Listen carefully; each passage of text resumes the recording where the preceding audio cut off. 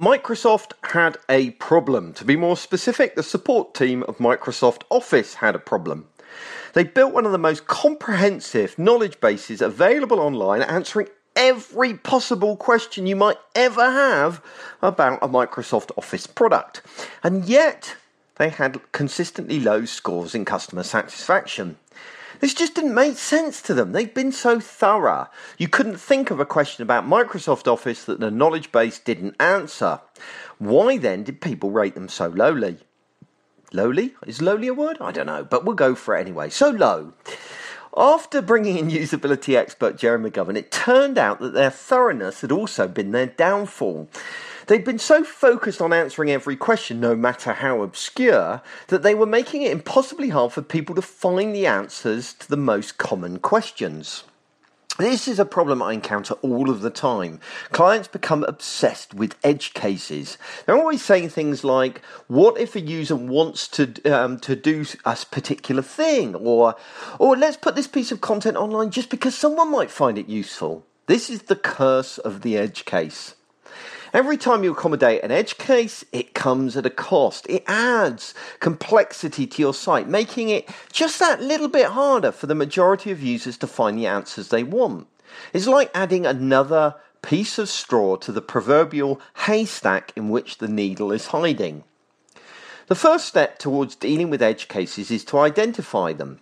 Or to look at it another way, you first of all need to know the core tasks and activities. Once you've done that, then you know that everything else is an edge case.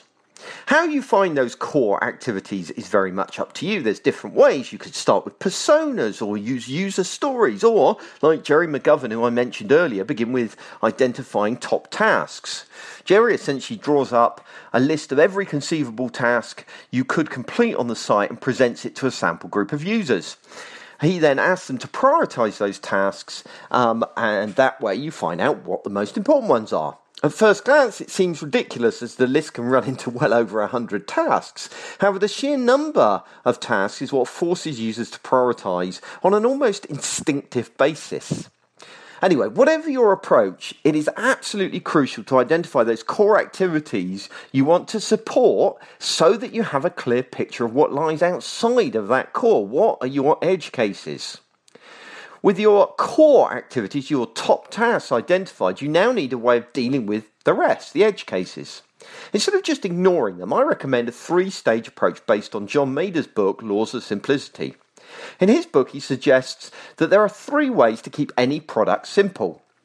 You either remove elements, hide them, or shrink them. So, with that in mind, how can we deal with our edge cases?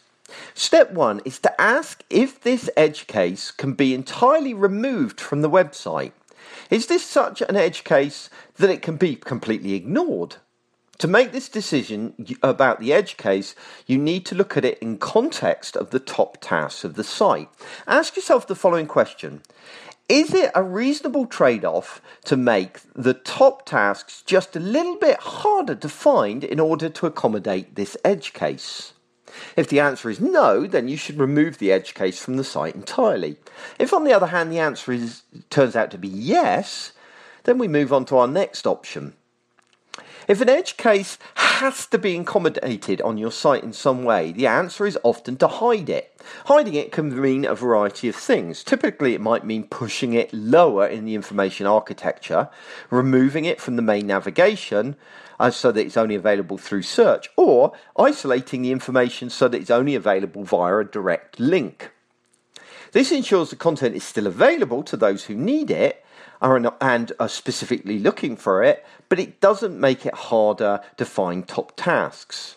Of course, sometimes the edge case cannot be hidden. This might be because it's more common than most edge cases, or often because it's politically unacceptable to hide it. In such scenarios, Maeder suggests the third option, which is to shrink it. We've all been there, haven't we? The managing director of the company wants a link to a welcome letter he's written that needs to be on the homepage of the site. If ever there was an edge case, this was it. Nobody's interested in his letter, but he insisted it's there. In a perfect world, we would show him the error of his ways and it would be removed. But we don't live in a perfect world. Even hiding the letter is not an option. He wants it linked to from the home page. So that just leaves shrinking it. Essentially, Major's third law is about creating a visual hierarchy. If you have an edge case that has to appear, then make sure that it's visually less eye-catching than the top tasks.